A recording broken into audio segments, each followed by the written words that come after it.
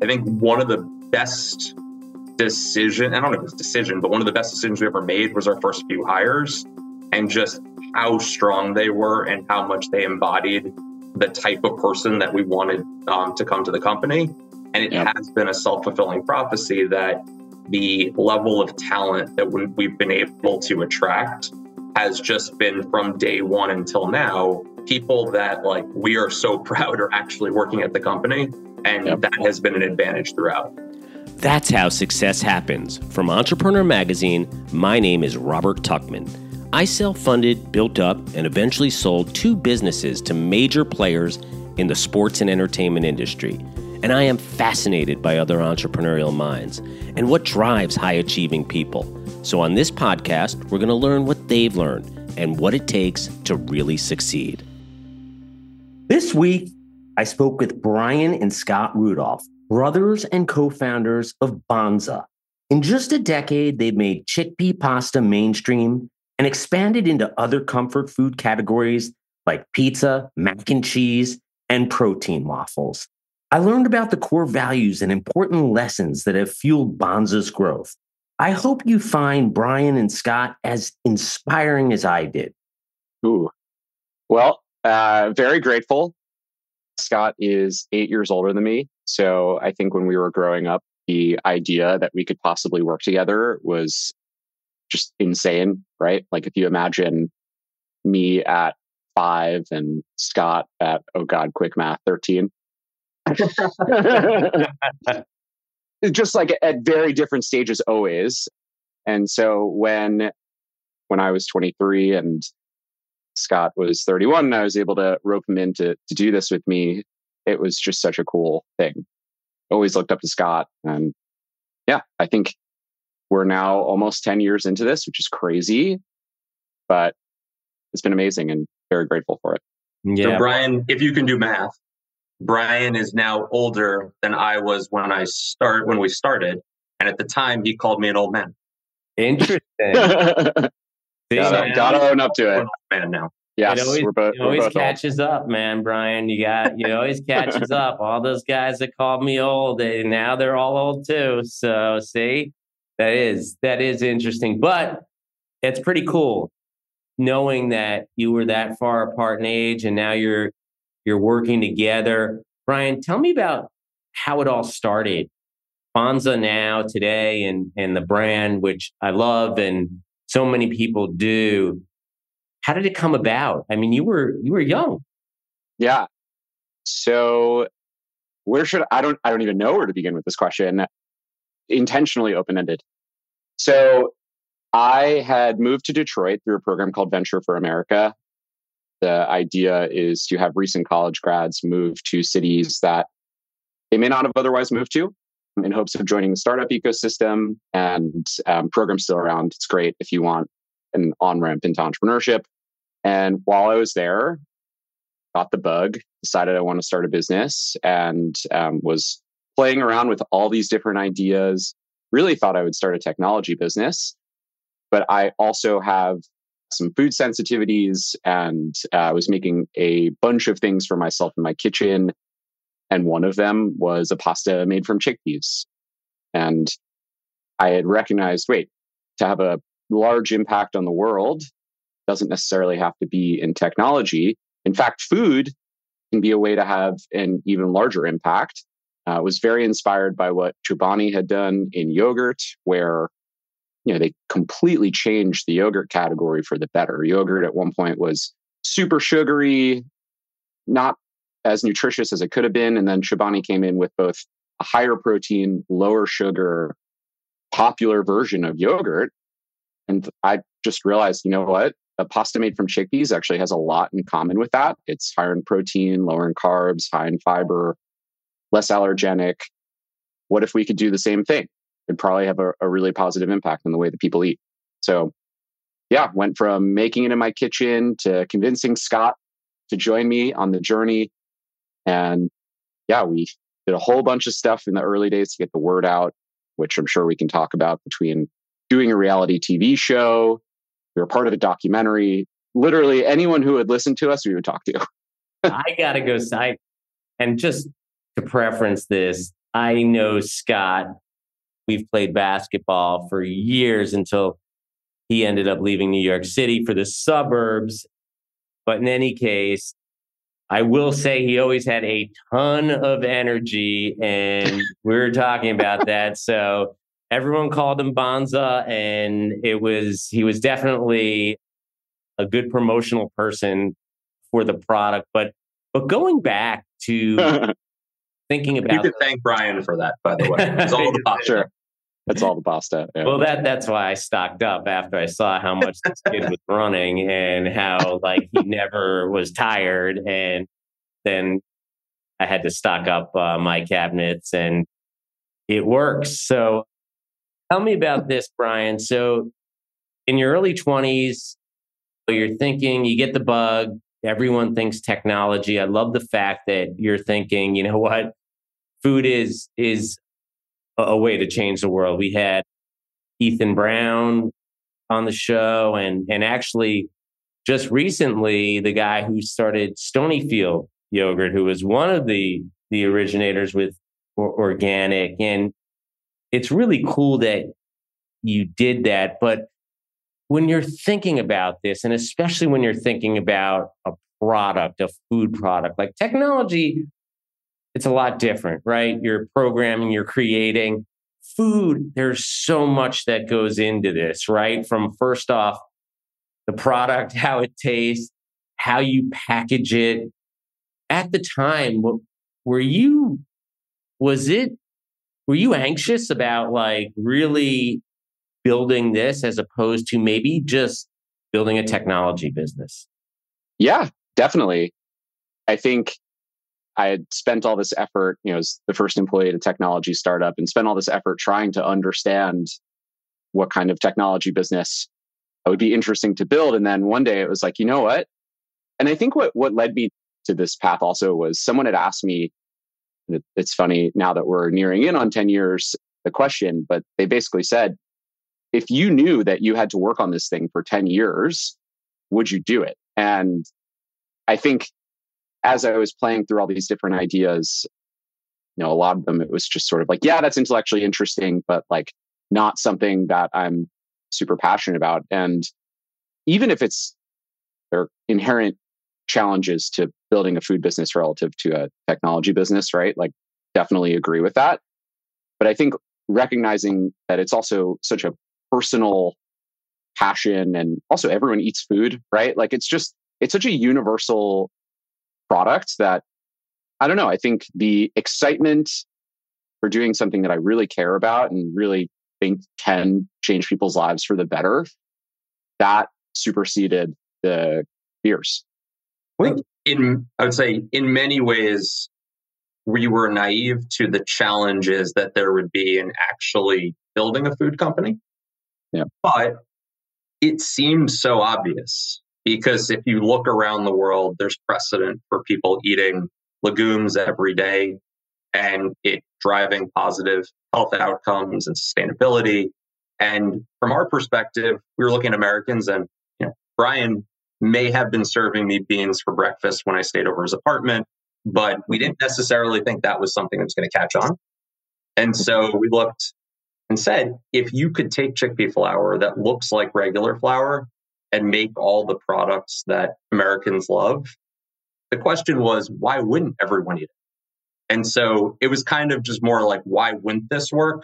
And like we had more reason to believe in the large opportunity, which helped us work through that naivete on like every possible challenge that we would face on the way to it. And we're still just scratching the surface. People aren't eating enough legumes. Yeah, long way to go.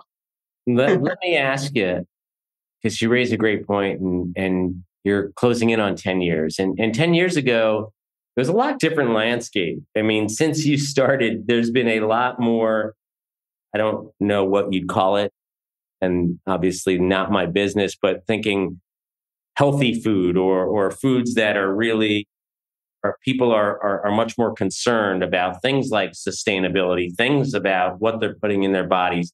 You were way ahead of the game. At the time, Scott, when Brian came to you, was there any did you just jump in and were like, I'm doing this? Like, because you were working, right? And you were on your path. What was it that made you decide to go into business with your brother?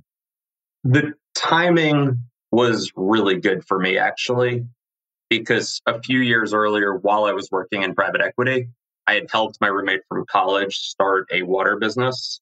And over that time, had learned essentially how the experience I had could be applied to helping a startup grow.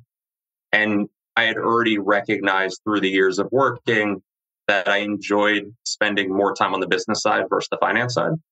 And so initially, I was helping Brian more so as a mentor and providing advice. And it hadn't dawned on me to actually be more involved until Brian said, well, what if we just did this together? And it was very persuasive. And given as Brian said, we're 8 years apart. He was 10 when I left for college. I had always wanted to have that type of relationship with my brother. And it just seemed like the natural thing. I was like, I wanted him to be messing around and fighting with me as a kid. Figured, why not do it when we're adults? I do love that because, and I can definitely relate because I have a brother. We are not in business together. He's an artist. I'm much more of an entrepreneur type, but he was 10 years older or 9 years older than me. And it is interesting because by the time Brian is in, I don't know, 4th, 5th grade, you're out of the house, right? And I always missed that relationship with my brother. It was almost like I grew up without my brother, but fortunately we've become closer, not through business, but over the years, you realize that. But that had to be, I love that you said that like to be able to work with your brother. And how has that been over these last 10 years or almost 10 years? How has that helped your relationship? Has it been tough at times? What's it like working with your brother? Truthfully, it has been the most rewarding experience. And so even before we started, I observed him maturing in his first job and recognized how uniquely talented and passionate he was. And I believed in his ability to be the North Star of driving towards this ambitious vision. Working together, I didn't know what it was going to be like. And if I even think back to our first conversation when he asked, I said at the time, this is your baby. Let's try it out and let's see how we work together. And it's funny, like I think back, we never shared a bed as kids. We didn't go to the gym together. We didn't sleep over each other's places. Within months, we got to experience all of these different kind of brother experiences, including we did have one big fight. Insane blow up fight. It was one insane blow up. You got to tell me about the fight. What was the fight? It was about nothing. Yeah, I actually don't remember what it was about. Literally And the only thing I remember is our first employee who had joined our team was sitting with us, and it was a little uncomfortable for him. I'm sure he's thinking, what am I doing? But that was the last real fight we had. And I think we've benefited throughout from not thinking of this as a family business and really trying to be professional, and also having similar family values from our parents. And in many cases, that has allowed us to just trust each other and also kind of play to each other's complementary strengths. And in many ways, it shifted what we work on over time.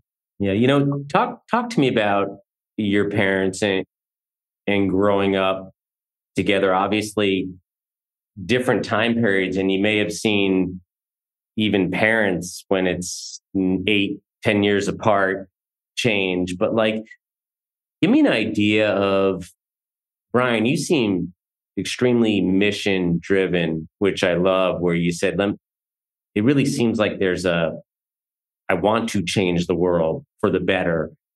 Does this come from growing up from your parents? Where do you think that drive comes from? I have to think about that one. Scott, what do you think? I feel like I would say that there's a lot of similarities between our grandfather was highly entrepreneurial. I think Brian learned a lot from him, but I'd also say both Brian and my dad have a way of, if they are passionate about something and they are both idealistic in their view of doing good, if they are passionate and they're doing good, they're a force. And so I do think a lot of it, like if Brian is committed to something, he gets it done. And I see a lot of that coming from our parents. And obviously the importance of food came from our family throughout, and enjoying food that we can enjoy together. Yep.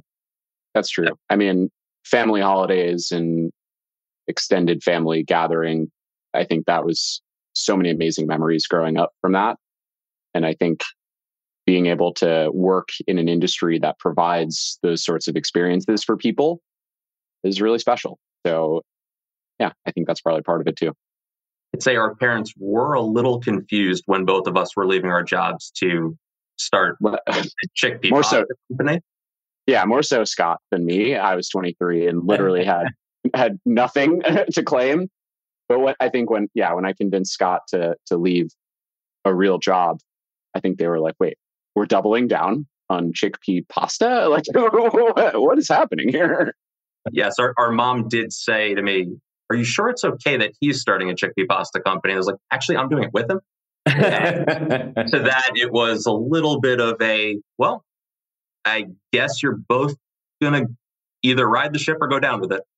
Yeah. And I'm sure now, after they've seen all the success and just even at the time as a parent now and thinking back or thinking maybe ahead to having 2 daughters and for one day for them to be close enough or even to work together, because I mean, they're teenage girls now and all they do is fight with each other, but that's pretty cool. I'm sure your parents, it's one thing about building a business together with your brother. It's another about actually sharing the same values, having the same mission. And it sounds like you were very aligned, and it sounds like a lot of that comes from them. So I assume at the time, as nervous they were with Scott leaving his private equity job and getting out there, I'm sure that for me, I know as a parent, what life's about. Like, I'd be really excited about that. They definitely agree. And it's been fun doing it together. And frankly, Brian and I have had the opportunity to demo in grocery stores with our dad throughout from the early years. Yeah. And essentially, when they go into stores and fix shelves, I get a complaint from a retailer. I tell them good luck stopping our mom from fixing a shelf. She is tenacious. Yeah. We should have brought her on. I love that. She's in there cleaning up, fixing up, making sure you guys are getting end cap displays, I bet, throwing them. Yeah. Whether you're getting them through the retailer or she's putting them there. But let's talk about the business now. So you start this company, you come together, you create it. As I said, a food product business, there's so many. And as I just told you, I had Gary Hirschfeld on from Stonyfield, which was years ago when he started. And it was like years before people were even buying his product, but he stuck with it. And I forget now, but it was like 6-7 years. And at that time it was all new, organic. But tell me about, was there some initial, what was the biggest challenges you faced and were able to get over early on? Ooh, yeah. We had some real challenges because there was no precedent for chickpea pasta. There was no chickpea pasta before we started. And as a result, figuring out how to go from kitchen to a product in a box that was made at a manufacturing plant had some real scale up challenges, not made in the exact same way that regular pasta is. And yeah, we had just gone on this reality TV show where it went pretty well, if not unnecessarily dramatic, where there was a negotiation and a box of pasta was thrown on the table, ripped apart, and all the things. But on that show, we had raised money from one of the judges. And when we tried to scale up at a manufacturing plant, we just had tons and tons of issues. Run after run was just mushy pasta, not something that we would ever feel comfortable selling. It was like really not even close to the quality that you could get in a kitchen. And yeah, I think we had a moment where we felt like unsure if the company would survive because we had burned through all the money that we had raised. It was almost seeming impossible that you could actually make this product at scale. I remember I think somehow at like the most dramatic moment, we were driving up to the manufacturing plant for what we thought was our last possible run. And on the way, I started getting this pain in my side. And it turned out that I was like in the process of getting kidney stones, which is just so insane. So we're on the way to the plant for what is our last possible attempt at producing our product before we are like unsure if the company can survive. And then we have to U-turn and we actually ended up at the plant. We were sitting there waiting for the product to come out. And I was like, no, like, I'm not going to be okay. Like, we have to go to an emergency room. Scott is like, no, you're fine. Just fight through it. And fully trying to... You're not supposed to Google your symptoms and see what comes up. But I guess he was right. Sure. Yeah. So Scott was fully convinced that I could just battle through the kidney stones. We ended up missing the initial samples off that production run because we went to the emergency room. Everything was fine. It passed. It's not very painful. Then, yes, yours. Yeah. And so we then go back to the manufacturing plant. The product is like marginally better, but not actually still up to par. Like we were still not feeling comfortable with where it was. So we spent like, I don't know, it must have been 24 hours in a kitchen, just like figuring out if there was any way that you could cook it, that it would be okay. Right. So in an ideal scenario, you cook our product exactly like you would cook regular pasta. So we started with like, okay, what if you cook it 3 minutes? What if you cook it 4 minutes, 5 minutes? And then we're like, okay, what if you just have it sit in hot water, not even boiling water? And it turned out that made it passable. And I think for this initial PO, we stickered like 30, 40,000 boxes, something like that, in a very short period of time to meet the date of the PO with new cooking instructions that said Banza is easier to cook than regular pasta. Just put it in hot water. And we developed like a fan base amongst campers. I remember that. There were some campers. When we finally made the product better, there were some campers who wrote in. They're like, no, I love this. Like, please. But truthfully, most people don't read cooking instructions, even with stickers. So we felt a very urgent need to fix it. And we did. A few months later, we got the product into a better place. But yeah, the journey of continuous improvement and product development never ends for us, in part because it is a product that has no precedent. And so we really need to constantly fight to make it better. How hard was that for you at the time? I don't know, how far into the business were you at this point? Was this a year, a couple of years? Was this when you were... It was like maybe 5 months. So the timeline was... It was very quick. It was all very quick. So September 2013, I started making it in my kitchen. We did a crowdfunding campaign December of that year. January 2014, we were like, you know what, let's form an LLC. Like, this seems like it could be a real thing because the crowdfunding campaign went well. 2 days later, we heard from a reality TV show that was like, hey, we're starting this new thing. It's going to be on CNBC. It'll be a lot like Shark Tank. Do you want to do it? And we're like, sure. Okay. Didn't have a name yet, but we decided, I think it was tentatively called Marketplace, and it ended up being called Restaurant Startup, which was also hilarious because we were not a restaurant business. That ended up filming in March or April of 2014. It went well. So we used the momentum from that to then get our first retail opportunities. We launched in Meijer and Italy at the same time, two very different retailers. And so, yeah, we sold in it must have been April or May. And then we were like, okay, we have to figure out how to make a lot of pasta really quickly. And that June and July was when we tried to scale it up, had all the issues, ended up shipping late July. We launched August 5th, 2014, when the show aired, and the stores were carrying the product like maybe a few days later. So yeah, it was definitely a crazy year, but we also definitely wanted to figure out if this was a concept that had legs, we might as well figure it out as soon as possible. More from our guest, but first, a word from our sponsors. There is more to being a successful entrepreneur than just good business practices. What is it about an entrepreneur's childhood that helped them fuel their entrepreneurial spirit? What are entrepreneurs doing to cultivate this spirit in their own children and build a legacy beyond their business? Tune in each month to the Road to Why podcast by the Northern Trust Institute, where host Eric Chickpea dives deeper with leading entrepreneurs on these topics and more. Find the Road to Why where you listen to your favorite podcasts. And we're back. Was there a time early on, and that was very early on, and you're going through the just struggles of having a good product?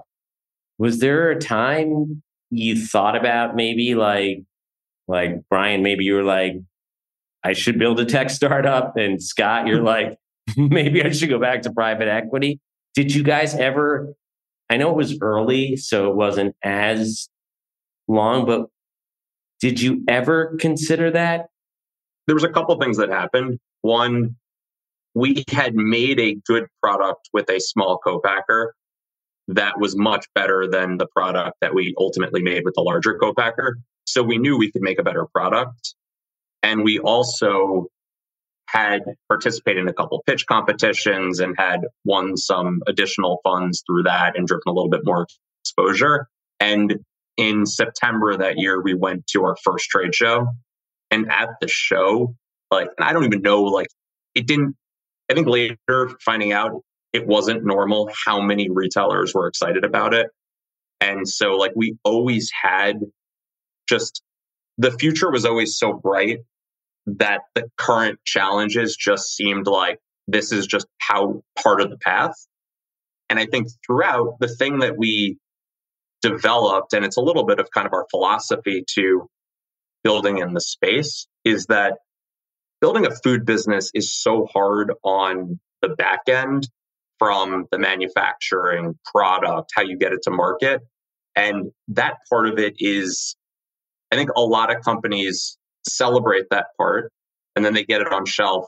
And once it's on shelf, it's a question of that's really when the game starts, is once you're on shelf, and can you figure out a way to reach the consumer in a unique way and grow your business? And so what we learned was there's a tremendous amount of noise in building a food company. But if we could take out that noise and look at it and say, this is why we believe in the long term. And the long term in the case of pasta could be, we're just going to be the best legume pasta, or we're going to be the best gluten-free pasta, or we're going to be the best better for you, or we're going to be the best regular pasta. And in each one of those cases, that implies a different level of what your potential is. And instead of just blindly believing in that, what we did instead is we said, all right, it's really hard to see, have blind faith. Instead, we go directly to the consumer. So in our case, it was, Brian launching an Eastern Market, which is a farmer's market in Detroit, or our team demoing in grocery stores. And the goal there wasn't just drive awareness in a small community opportunity.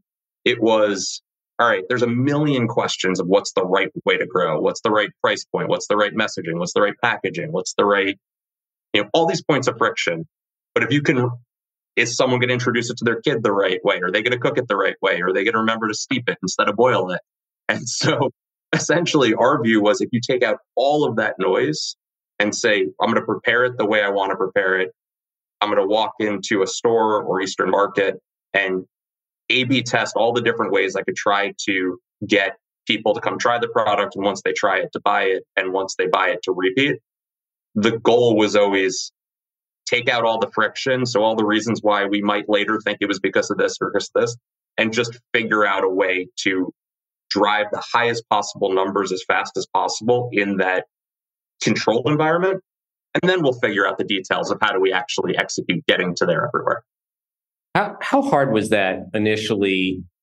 And did you have at the very beginning, the first couple of years before you really kind of took off, was it just both of you who were testing the product and like, I know you're not food scientists, I don't believe, but was it both of you who were like just working on the product? Did you have advisors who were helping you how to get into retailers, how to like, or was this all just like you learned this day in, day out on your own? Yeah, I think we were pretty fearless in reaching out to literally anyone and everyone that we could learn from. So I remember looking up like old research papers on legume pastas and trying to see who wrote them, then reaching out to them. And that was one small example of, sorry, my dog is literally, she just attacked me. Hold on, you get out of here. Get out of here. Go. Sorry about that. So that was one example, but I think in each scenario, it was because there was no precedent, we had to learn from other people. And yeah, Scott, I'm sure we you reached out to, as well. I mean, we wanted to learn from Chobani. We wanted to learn from other companies that had successfully built a subcategory of either a nutritionally superior version of a commodity product or a specialty version. And so we reached out cold at shows at every possible way to build a network to start to fill in how would the industry do this. And to have that, like, we felt like we're always going to choose our own path, but we can't do that unless we first figure out what would 10 other people do.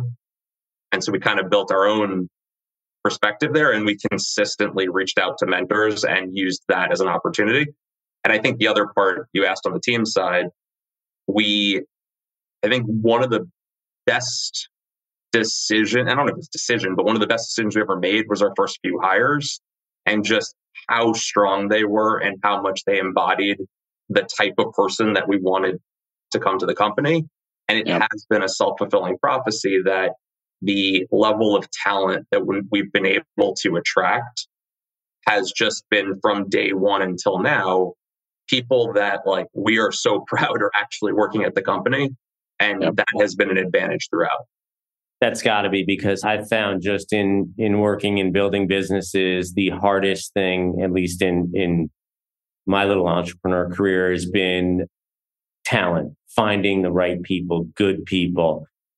And it's not by mistake. Like I would imagine, like going back to, like you said, like the values of your folks and what they taught you. And then it seems like to me also with the product that you were creating, that maybe not it's easier, because it's always hard to find good people, but it seems like, and tell me if I'm wrong, that you probably were able to bring in some people who really had a mission as well and wanted to help. And I assume whenever you have anyone who has a mission and is on a mission, it's kind of the next level of building a business just to build a business. Was that those first few people really involved? Totally agree. Yeah. So I think that's 100% right. And, it's the flip side of having chosen to build a business that will be difficult, right?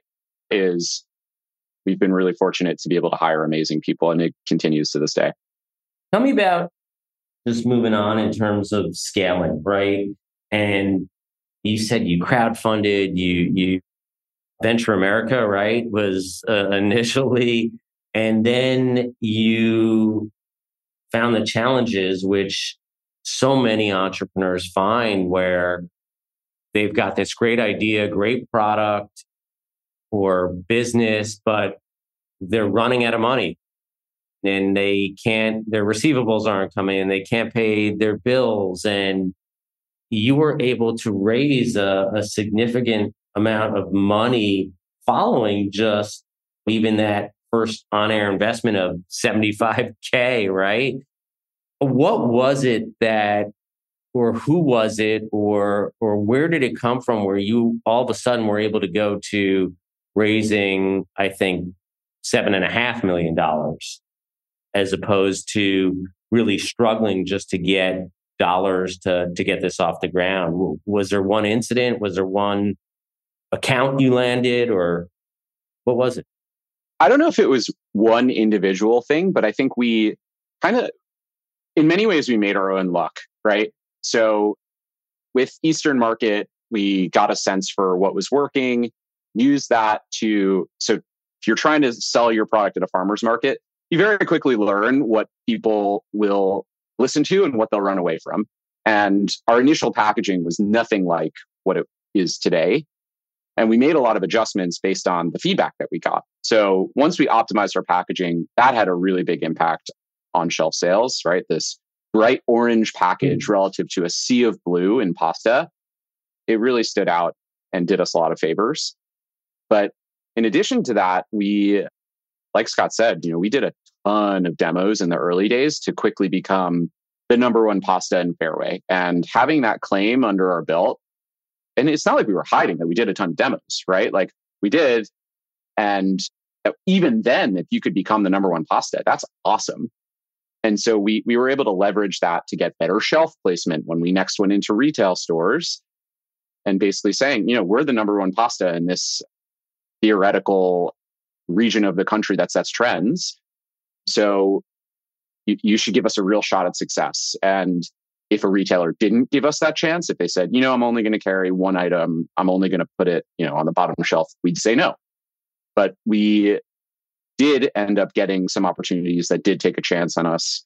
Some retailers even that normally wouldn't take a chance on an early stage business. And I think it was that initial momentum that showed the promise of what the company could become, even if we did everything we could to influence the outcome, that just proved out that this is a company that could have a real impact and scale. Yeah. How you talked about Meijer, I understand. And for those that don't, Meijer's a big grocery chain, I think mostly Midwest. But Italy, that's like the high end of Italian. Like you have to have incredible pop. How did that come about? Yeah. I mean, in retrospect, so amazing that we launched in the opposite accounts, right? Like Meijer, I was living in Detroit and Meijer is where I did my grocery shopping. But Italy is, like, to your point, gourmet of gourmet. People will go to Italy when they're visiting New York City because it is like one of the top tourist destinations. So we were fortunate. It's one of the benefits of having done that reality TV show. One of the judges was a part owner of Italy and made the introduction. So yeah, the benefits of putting yourself out there and talking to anyone who will listen and maybe even getting embarrassed on reality TV show in a few different ways, it's still worth it relative to otherwise, who knows if we'd be able to get into Italy and have that de facto endorsement of this is not just a product that will be in grocery, but also can be super high end. Yeah. Go ahead, Scott. Yeah. So the other thing to add there would be, because you asked kind of about why were we confident on the financial side and why were we willing, or how were we able to raise money? A lot of it was we had this big thematic vision. We spent our time essentially creating case studies that showed if we had that shelf space, if we were able to reach more people, this is how many people would buy after at full price. So not just on a promotion. And we figured out how to raise our baseline in those stores to a point where we were moving up the ranks of pasta. And then on top of it, two things that were important from the beginning. One, we built relationships with our suppliers and partners where we told them about the entire vision, told them how much, we're a small company. If we put all our money into working capital, we're going to need a lot more of it, and we're not going to be able to realize this vision. And so we asked them from the beginning to help us with longer payment terms than they otherwise would ever consider. And part of it was we weren't buying much, so it wasn't such a big ask. So it was good that we asked early. And then the second part, which Brian talked about on the retail side, and I'm not sure that some it endeared us to, some it didn't, which was we didn't want to take risk on going on shelf and paying money up front just to see what happened. So we essentially said no to almost everything from we will not the contract has to be super simple. We can't pay upfront fees. We essentially we will put all of our effort into making it a success. But if you believe in this, like we believe in it, then you'll give us the chance. And it helped a lot on both the receivables and on the payable side to have favorable working capital terms from the beginning. It's so important when you look at any business and you have this incredible product and something that, as you've seen over the years, has really grown and gotten out there and blown up. But like, if it wasn't for those initial relationships you develop with suppliers or them, it just shows how important as being an entrepreneur it is to have relationships, whether it's suppliers, vendors, clients, and really them trusting you and you trusting them. And it seems like that was kind of as good as your product is, like no matter what, if you didn't do those things, there might not be a Banza today, is the way I look at it, no matter how good it was. Totally agree. Yeah. So let me ask you, now looking ahead and the time we have left and where you are, tell me about the growth, the new products, and what is the vision down the road.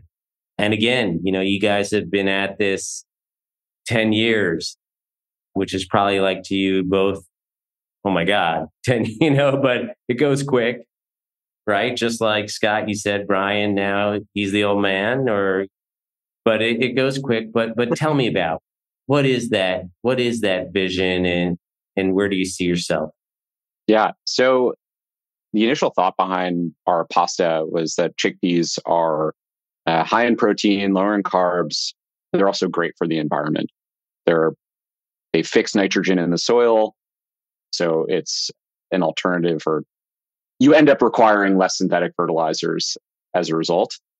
And they're also just super efficient. They require very few inputs. So of all the foods you can eat, chickpeas are amongst the most sustainable.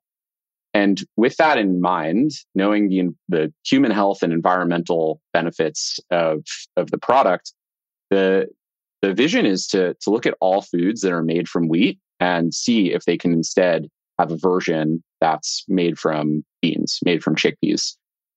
So we started with pasta. We extended into mac and cheese. We have a pizza. And then most recently, waffles, which is super fun. So it's our first time making a breakfast food, but it follows the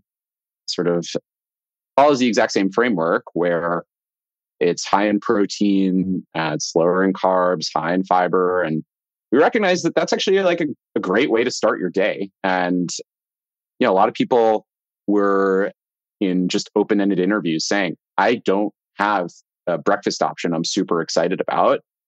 I wish I had something that was faster. I wish I had something that was more nutritious. Like nothing, it was really hitting the trifecta for a lot of people. So our hope was that a waffle would be an interesting way to fill that void for people. And, it's only been maybe a month and a half since it's been out, but really exciting results so far. And yeah, but to the point on how we think about innovation, we're also just like we talked about how like we frequently say no to retail opportunities if they're not right. We're very, very patient with new innovation. Right now, it's only in Whole Foods. We want to, even if it's already doing great, we still want to hone in on what's working, see what kind of feedback we can get in these first 6 months before really thinking about what to do next.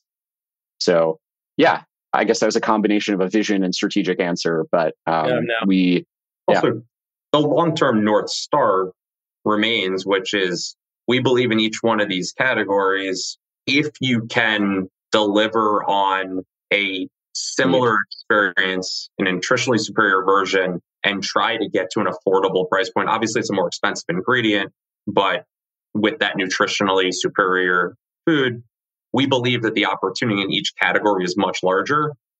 And at the same time, the industry has changed a tremendous amount over the years we've been here. Like, we feel like we're just scratching the surface on kind of learning on how everything works and how you can best set up a business model for the future. And we're super excited while also recognizing that, the next decade has a lot of challenges, just like the last decade did. But again, that I think maybe it's that long-term optimism and real-time realism that allows us to both be grounded and think long-term and just think anything can happen. Should put that on a bumper sticker. Maybe it's a new business I might go start. So I will say, and I'll let you guys go, but as successful as you've been, and I'm really curious, it seems like to me, even if it wasn't as successful, but you spent the 10 years, when you comes down to it, maybe I'm just getting older, but it's having that relationship and friendship that you guys have, brotherhood, I guess you would call it. Like, to me, it sounds like no matter what happened or wherever, like, it would have been worth it. Like, just in terms of in life in general, like that's one of the best things that's happened to me. Me and my brother, although we're complete opposites, have become much closer. We don't work together, but really, as far as relationships in my life, that's, especially as the older generation and our parents have left, it's, to me, that must be what is a big part of you guys continuing on this journey together. And it seems like you would do it regardless. Yeah. I mean, it's interesting. I feel like you're giving a lot of perspective and we appreciate it. I don't know if we reflect on it as often as maybe we should, but you're totally right. I think we're, probably way closer than we otherwise could have been, especially given we had that age gap, right? Just like you were saying, where I think for each of us had moments growing up where we felt like only children, just given whether Scott was in college or I was a baby, one of the two.